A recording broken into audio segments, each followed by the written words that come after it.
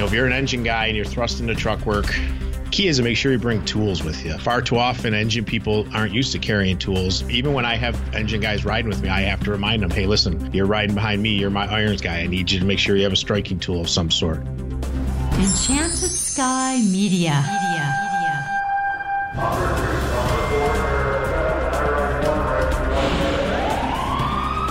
From Los Angeles, this is Code 3, the Firefighters Podcast, hosted by award-winning journalist Scott Orr. Code 3 features interviews with leading members of the fire service, discussing firefighting strategy, tactics, and other topics you need to know more about. Now, here's Scott. That's right, and I will not let Parkinson stop me. Thank you for joining me again for another edition of Code 3. You are listening to the show for and about firefighters. Let's get started. Truck company operations are an important part of the fire ground even when you don't have a dedicated truck company available. That's why whether you're a truckie or not, you need a thorough knowledge of truck company operations, tools, and equipment. My guest today will be presenting on exactly that topic at Firehouse World 2020 in Vegas on the topic of top tips for effective truck company operations. Sean Egan is a 20-year veteran of the fire service. He's a captain with the Buffalo, New York Fire Department. He's also a part-time instructor for the New York State Office of Fire Prevention and Control's Special Operations Branch. And Sean Egan joins me now. Welcome to Code 3. Hey, how are you, Scott? Doing well, thanks. Hey, let's start with the basic question. What if we don't have a truck available? How much of the truckie's job can an engine company realistically do? I think, honestly, they could do most. Obviously, if you're running a straight-up engine company, you could do, you could certainly do the forced entry. You could still do the ventilation. Dedicating people to topside ventilation or vertical ventilation, as we will, might be difficult. It all depends on the amount of people you get.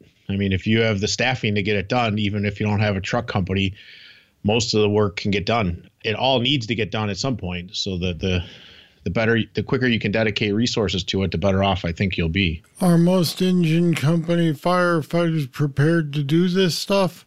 I don't know. I'd like to think so. Back here, at home, we try to do early on in the careers when they're rookies and whatnot. They try to shoot them from the engine to the truck, so they get a little experience doing both. Now, in the volunteer world, you can't. But I assume when the chiefs and the training officers are running their weekly drills, they have to do equal amounts of stretching versus truck company stuff to get their members prepared. So it sounds like it's all based on how you train and what you train for. I'd say that's key in the fire service. We do as much as we can. The old saying, you master the basics until they become advanced. All right, let's talk about that famous abbreviation, Lover's U. There's at least a couple variations on it. The one you use is ladder, overhaul, ventilation, entry, rescue, salvage, utility. Absolutely. How important is that acronym these days? Well, I think it's really important. I think it holds true. And like you said, there are certainly modifications of it. I've seen people add the tick to it and other spot pieces of the acronym to remind people to make reports back to the command post, things like that. But these are the 6 things that need to get done. And not necessarily in order, of course. The fire service is great for acronyms, but these are the truck operations that need to get done at every incident for the most part. And again, they're not in order, but you really need, the fire suppression goes better when we have good ventilation. Obviously, search and rescue is our priority. We do this for them. Laddering, overhaul, the utilities is one thing. It's kind of hanging out on its own down there because that's a truck job if you have people, right? If I'm not going to have someone go control the utilities when I still have primary searches that need to get done. But in our world, we'll have the fast trucker, the guys doing RIT, can maybe go control the utilities, or a couple teams of extra people that might just not have an assignment yet. But all these are important. I mean, you have salvage and every other thing that you can do once the scene progresses. No, that's kind of interesting that you say to use the RIC team guys for utilities. Is that what you typically do, or is that just a possibility? Generally, here we wouldn't normally want to do that. We want to try to keep the we call it the fast team. We would want to keep them minimally involved. We want them doing extra set of eyes out there. Obviously, we want them listening to the radio. Our people, especially when my truck is the fast team, we get ladders to all four sides if we could do it. We want to finish up to 360, but we have the beauty of we send 29 or so firefighters to every box. So we have enough bodies that we can get somebody to control the utilities. But it's very rare that one of our chiefs would order us to do it unless it became an emergency situation where, they couldn't make a fire floor because the gas line was severed or they were getting shocked because there was some exposed electric. Right. And then I also imagine that you guys don't have the problem of not having a truck crew available. It's very, very rare. We, for the most part, we have in the city of Buffalo, we have 9 truck companies. We send 3 on every box. Again, this third truck is always deemed our fast truck. If stuff's going on where we have more incidents or more than one fire, which happens, so they do occasionally assign an engine company to be the fast team. They would just get the gear off of one of the ladder trucks on the scene. Now, they've been around for years and years, but how has the Quint blurred the lines between trucks and engines?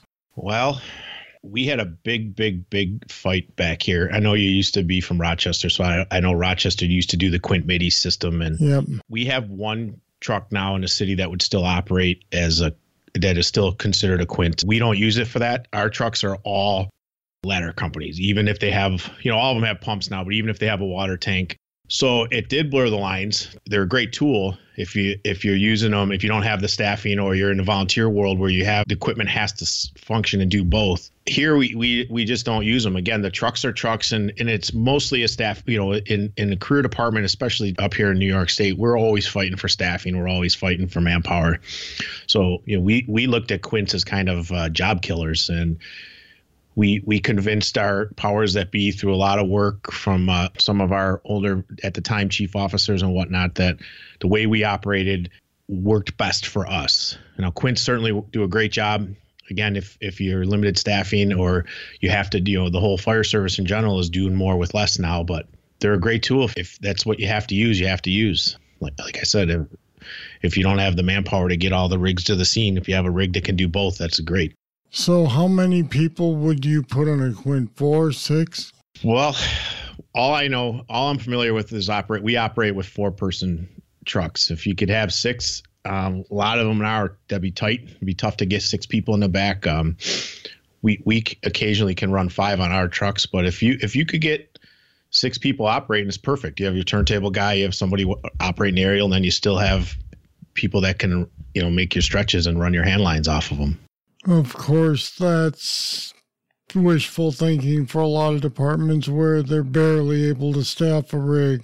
Absolutely. So what do you think is the minimum staffing for an engine company that's out in the real world somewhere where they don't have any real money for this anymore? It always amazes me talking to friends and people around the country. I don't know how people do what they do with 3 people or 2 people on an engine company. I think you should always have 4.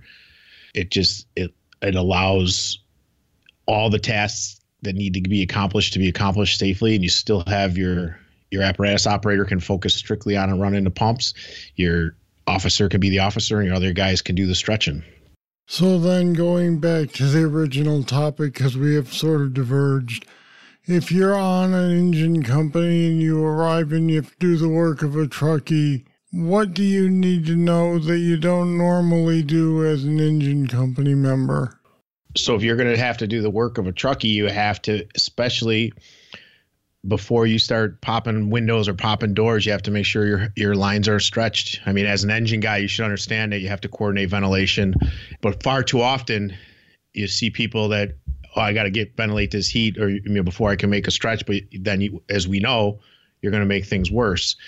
So the engine guys that are thrust into truck work, the key is to just go in order. Can the engine get in? Great. The forcible entry is out of the question. Now I got to start worried about search. I don't believe in reports that everybody's out. We always like to do searches anyways, just to be sure. So just follow right in order: search, rescue, vent as you go, as long as you know the hand lines are in place. And then as the scene progresses, generally our first due truck that we have, their job is entry, search in, horizontal ventilation.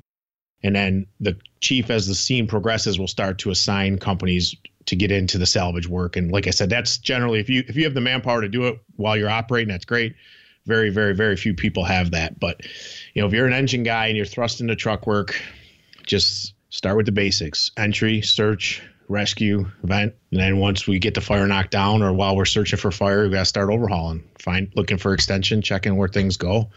Key is to make sure you bring tools with you. Far too often, engine people aren't used to carrying tools. They'll get off the rig, or even when I have engine guys riding with me, I have to remind them, hey, listen, you're riding behind me. You're my irons guy. I need you to make sure you have a striking tool of some sort. You have two hands, you carry two tools. That's a big argument, or not an argument per se, but that's something that's debated back and forth. What do I carry a hook and an axe and a maul?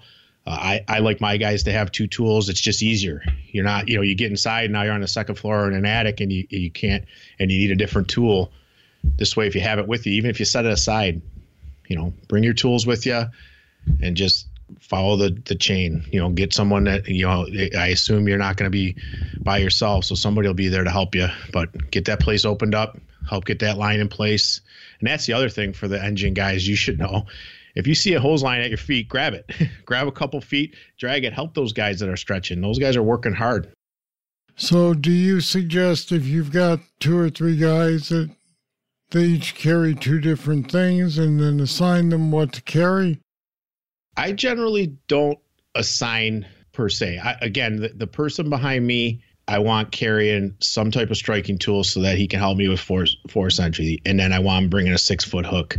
But it depends on the building. So if we're talking a wood frame structure, I'm going to have my Halligan. I'll have my tick. My forcible entry firefighter, or the firefighter behind me, I want him to have a maul or a flathead axe. Generally, these guys are bringing the splitting mauls. My driver, I want bringing a hook with him. And the tillerman, we call it, which is the guy riding behind the driver, he should have a pike axe of some sort.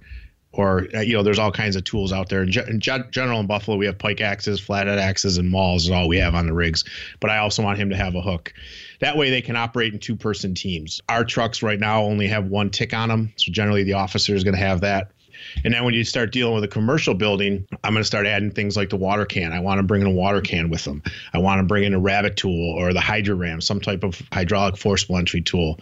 Again, I'll have my Halligan and tick. But when we're inside a commercial building or a larger building like that, we're going to stay together and operate as one unit. I'm glad you mentioned the water can, because I did want to talk about that. Do you find there are some firefighters who don't realize the value of it and don't really want to deal with it? I think starting out, they're probably that way. Oh, it's one extra thing to carry, especially when you're dealing with some type of high-rise building, when you're going in for smells and bells type of call. It's one extra thing to carry. Most of ours, we retrofitted them and used the 2-inch webbing, to create a strap for it, so it's a lot easier to carry. But I think once they see it in action and they understand what that 2.5 gallons of water can do to hold a fire for you for a few minutes, or to knock something down quick so you can do a search or get yourself out, I think they're sold pretty quick. It all comes down to training with it. And the water can's a perfect tool to train with, because you can empty it all day long. It takes nothing to fill it back up, a garden hose and a air chock for your compressor. But I think starting out, I don't see firefighters carrying it as much as I'd like as part of their first due cash. Even in regular house fires, if an engine's delayed, I'll have one of my guys grab a can just to be safe, just in case we can do a little something. Yeah, and like you said, if you can hold it for a minute or two, that may be all it takes. Yeah, if you're careful, you can stretch that water out pretty well.